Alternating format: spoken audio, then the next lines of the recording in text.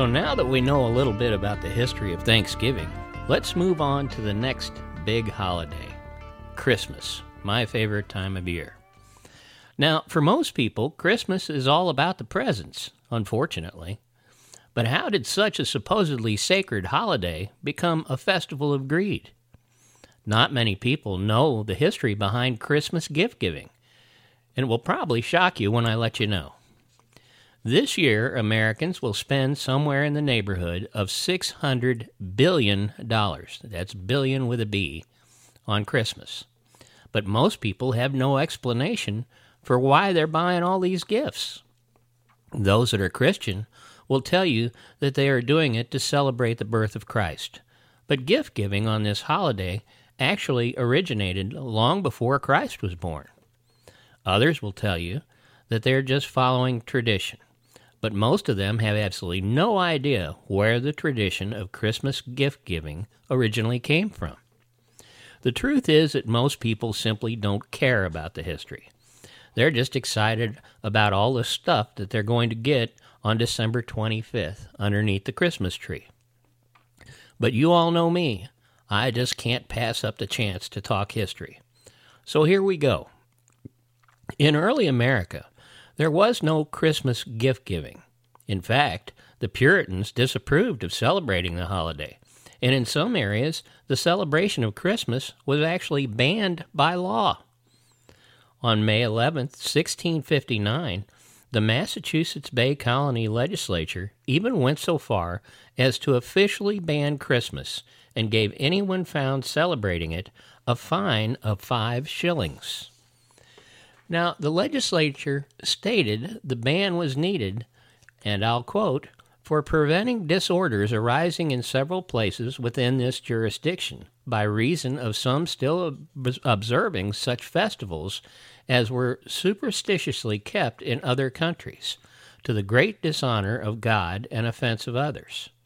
It is therefore ordered that whoever shall be found observing any such day as Christmas or the like, either by forbearing of labor, feasting, or any other way, upon such account as aforesaid, every such person so offending shall pay every such offense 5 shillings as a fine to the county.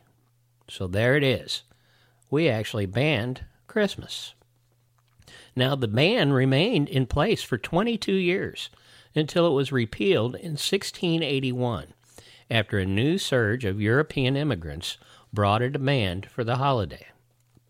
However, opposition to the holiday lingered well into the 19th century, when many New England children were required to attend school on Christmas Day. Now you ask, weren't the Puritans Christians? Didn't they want to honor the birth of Jesus? Well, of course they were Christians. They took their faith incredibly seriously, but they also knew their history a lot better than we do. Most Christians do not realize this, but Christians did not celebrate anything in late December for the first 300 years after the time of Christ. The only people that celebrated anything at that time were the pagans. Now, some of you may be aware of the great Roman celebration known as Saturnalia, but most people don't know that our tradition of gift-giving can be traced back to that holiday. Saturnalia was an ancient Roman festival in honor of the god Saturn, held on the 17th of December and later expanded with festivities through to the 23rd of December. Now, the holiday was celebrated with a sacrifice at the Temple of Saturn in the Roman Forum and a public banquet, followed by private gift-giving, continual partying, and a carnival atmosphere that overturned Roman social norms. Gambling was permitted, and masters provided table service for their slaves. Eventually, the Romans began holding a festival at the end of Saturnalia on December 25th called Dies Natalis Solis Invicti, which means the birthday of the unconquered sun. Throughout the empire, the rebirth of the sun was celebrated. The winter solstice was past, and now the days were starting to get longer again. It was therefore a logical time to honor the rebirth of the sun god. When the Roman Empire legalized Christianity in the early 4th century, the Roman government began to put a lot of pressure on church leaders to fit into the broader society. So eventually, the birthday of the sun god was moved to the time when the rest of society was celebrating the rebirth of the sun god. December 25th was first celebrated as the birthday of Jesus in about 336 A.D., and in the year 350 A.D., Pope Julius I officially decreed that Christians would celebrate that day from then on. Of course, Jesus was not actually born in late December. The evidence that we have indicates that he was most probably born in the fall. The only reason people celebrate the birth of Jesus on December 25th today is because the Catholics of the 4th century wanted to appease the pagan Roman government and the pagan culture at large. In the Middle Ages, Christmas was a 2-week period of celebration, from Christmas Eve to the 12th night of January the 6th, hence the 12 Days of Christmas Carol, written in 1780. The middle-aged 12 days was a time of feasting, parties, and, of course, the giving and receiving of seasonal gifts. The Christmas gifts would include generous lords giving items such as clothing and firewood to their serfs. The origin of the English word Christmas is from the Old English Middle Age Christmas, which literally means Mass of Christ. Over time, the practice of gift-giving during late December faded, and by the early 19th century, the big tradition was actually to open presents on New Year's Day. But then the merchants saw an opportunity. According to historians, advertisements for Christmas presents began appearing in newspapers in the United States in the 1820s. During the mid-1800s, entrepreneurs seized the opportunity to sell holiday trinkets and gifts in the streets, from carts and stalls. Children in particular liked this way of celebrating Christmas. It was around 1840 that children began to hang their stockings by the fireplace, according to the Connecticut Historical Society. New York's population grew nearly tenfold between 1800 and 1850, and during that time, elites became increasingly frightened of traditional December rituals of social inversion, in which poorer people could demand food and drink from the wealthy and celebrate in the streets, abandoning established social constraints, much like Halloween night or New Year's Eve. These rituals, which occurred any time between St. Nicholas Day, a Catholic feast day observed in Europe on December 6th, and New Year's Day, they had for centuries been a means of relieving European discontent during the traditional downtime of the agricultural cycle. In a newly congested urban environment, though, aristocrats worried that such celebrations might become vehicles for protest when employers refused to give workers time off during the holidays, or when a long winter of unemployment loomed for seasonal laborers. In response to these concerns, a group of wealthy men who called themselves the Knickerbockers invented a new series of traditions for this time of year that gradually moved Christmas celebrations out of the city's streets and into its homes. They presented these traditions as a reinvigoration of Dutch customs practiced in New Amsterdam and New York during the colonial period. Using 2 story collections written by Washington Irving, their most well-known member, these New Yorkers experimented with domestic festivities on St. Nicholas Day and New Year's Day until another member of the group, Clement Clark Moore, established a tradition of celebrating Christmas with his enormously popular poem, A Visit from St. Nicholas, better known as The Night Before Christmas, in 1822. The St. Nicholas that Moore presented in his famous poem was like the other traditions of the Knickerbockers, borrowed and transformed. His delivery of presents to children gave department stores a helping hand in selling toys, and by 1888, children were invited to meet a real live Santa Claus in the stores.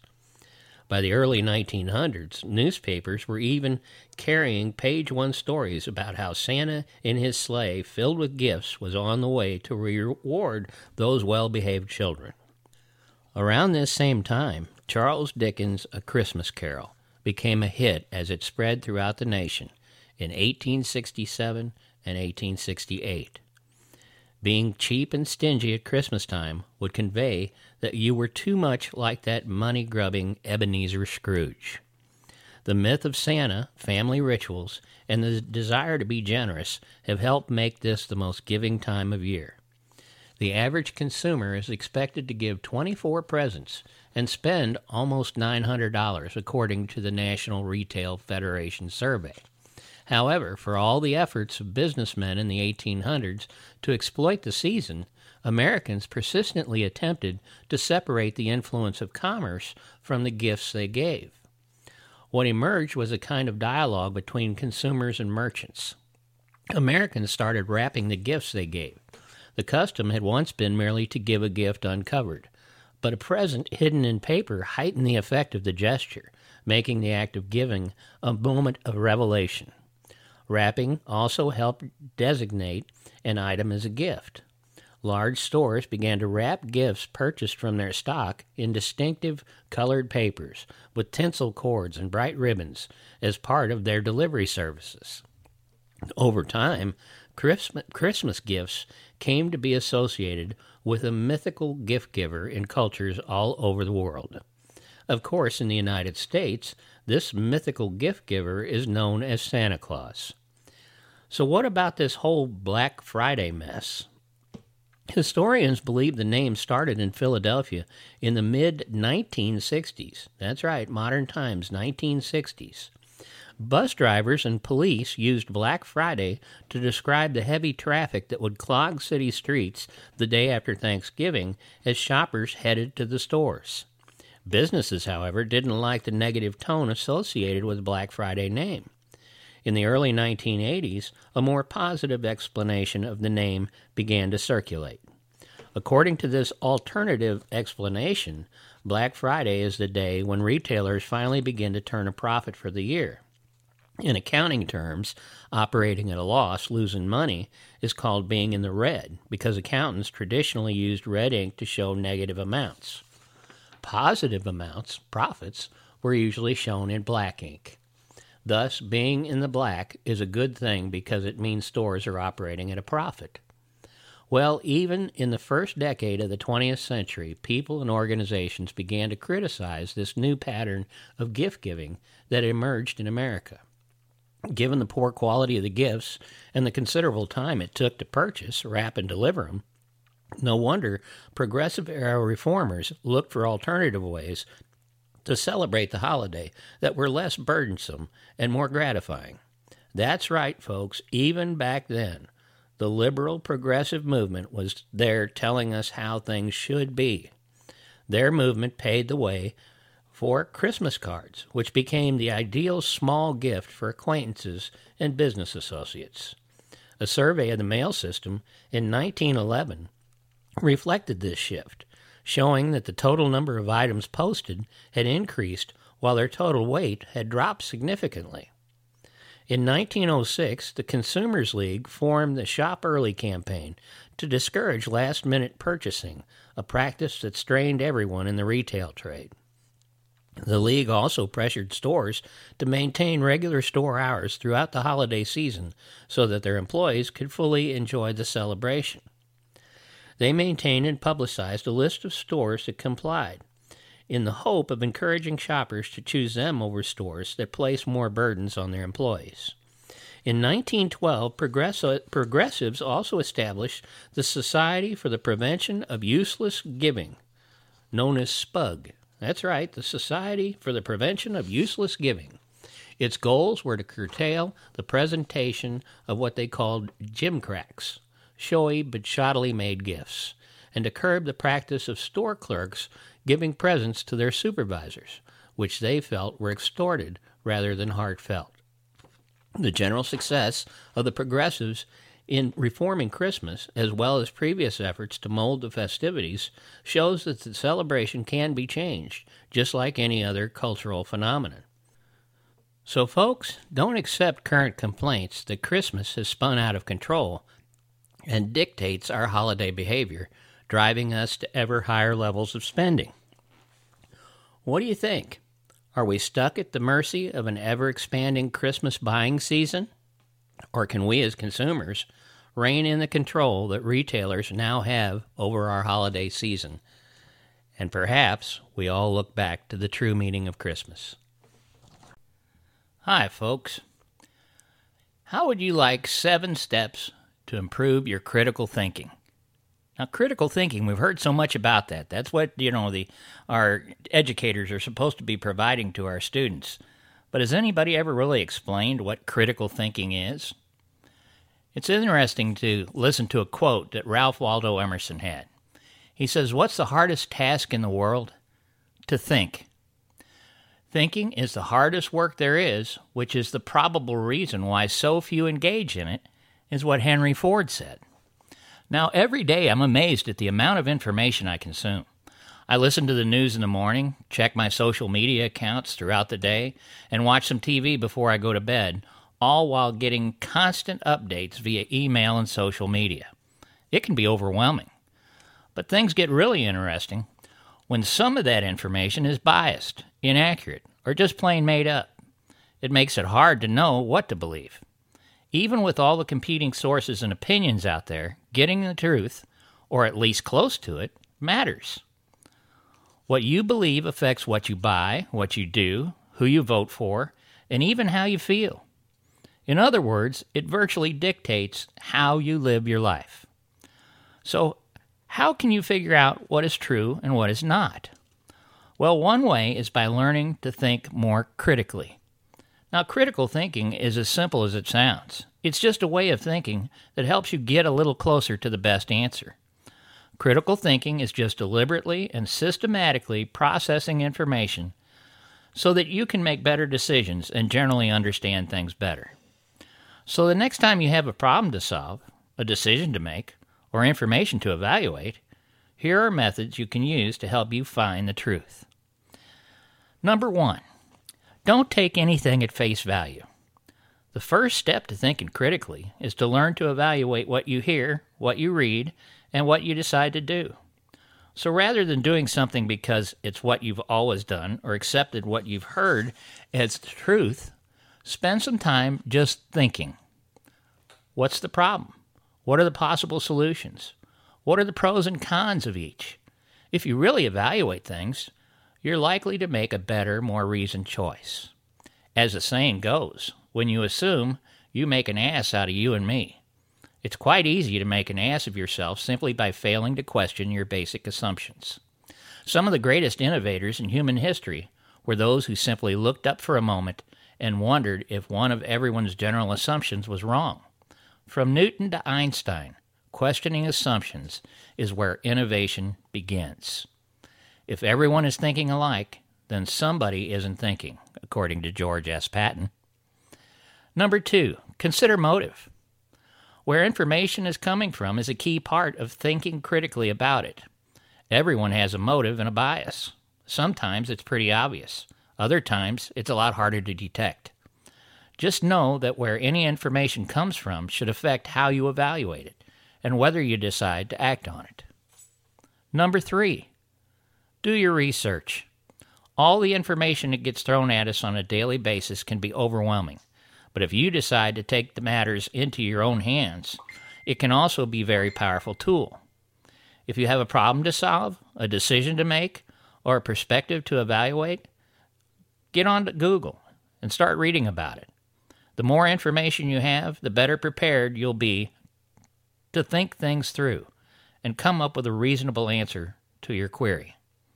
I have a personal library of over 3,500 books, and I use them all the time for research. You have access to your local library and an unlimited amount of good information on the internet. Don't rely solely on Google. The Library of Congress alone is a great source of information. Another great search engine that I use a lot is called RefSeek, RefSeek. It contains over 1 billion books, documents, journals, and newspapers. When you're trying to solve a problem, it's always helpful to look at other work that has been done in the same area. It's important, however, to evaluate this information critically, or else you can easily reach the wrong conclusion. Ask the following questions of any evidence you encounter. How is it gathered, by whom, and why? Our fourth step, ask questions. I sometimes find myself shying away from questions. They can make me feel a little stupid. But mostly I can't help myself. I just need to know. And once you go down that rabbit hole, you not only learn more, but often discover whole new ways of thinking about things. I tell people all the time, there are no stupid questions. That is how you learn. Sometimes an explanation becomes so complex that the basic original questions get lost. To avoid this, continually go back to the basic questions you asked when you set out to solve the problem. What do you already know? How do you know that? What are you trying to prove, disprove, demonstrate, critique, and so on? The fifth step, don't always assume you're right. I know that's hard. I struggle with a hard-headed desire to be right as much as the next person, because being right feels great. However, assuming you're right will often put you on the wrong track when it comes to thinking critically. Because if you don't take in other perspectives and points of view and think them over and compare them to your own, you really aren't doing much thinking at all, and certainly not the critical kind. Human thought is amazing, but the speed and automation with which it happens can be a disadvantage when we're trying to think critically. Our brains naturally use mental shortcuts to explain what's happening around us. This was beneficial to humans when we were hunting large game and fighting off wild animals. But it can be disastrous when we try to decide who to vote for. A critical thinker is aware of their biases and personal prejudices, and the influence that they have on objective decisions and solutions. All of us have biases in our thinking. It's awareness of them that makes thought critical. Number 6, break it down. Being able to see the picture is often touted as a great quality, but I'd wager that being able to see that picture for all its components is even better. After all, most problems are too big to solve all at once, but they can be broken down into smaller pieces. The smaller the parts, the easier it'll be to evaluate them individually and arrive at a solution. This is essentially what scientists do. Before they can figure out how a bigger system, such as our bodies or an ecosystem, works, they have to understand all the parts of that system, how they work, and how they relate to each other. I think this is a primary reason why so many people have been successful in solving major problems. They seem to have the capability to take complex issues and break them down into something we and our rest of our fellow man can understand. That is part of critical thinking. 7, the final step, keep it simple. I'll say it again, keep it simple. In the scientific community, a line of reasoning called Occam's razor, O-C-C-A-M-S, Occam's razor is often used to decide which hypothesis is most likely to be true. This means finding the simplest explanation that fits all facts. This is what you would call the most obvious explanation, at least until it's proven wrong. Often, Occam's razor is just plain common sense. When you do your research and finally lay out what you believe to be the facts, you'll probably be amazed by what you uncover. It might not be what you were expecting, but chances are it'll be closer to the truth. Some of the most amazing solutions to problems are astounding not because of their complexity, but because of their elegant simplicity. Look for the simple solution first. So in conclusion, critical thinking is not an easy topic to understand or explain, but the benefits of learning it and incorporating it into your life are huge. So remember these 7 simple steps. 1. Don't take anything at face value. 2. Consider the motive. 3. Do your research. 4. Ask questions. 5. Don't always assume you're right. 6. Break it down. And 7. Keep it simple. I'll close with one quote. Anyone who stops learning is old, whether 20 or 80. Anyone who keeps learning stays young. Again, another great quote by none other than Henry Ford. What do you think, folks? Can you adopt critical thinking in your life? Better yet, can you pass it on to those who refuse to use it? Well, folks, that's all the time we have for this segment. Thanks for listening to True History with Professor Jim Paisley. See you next time.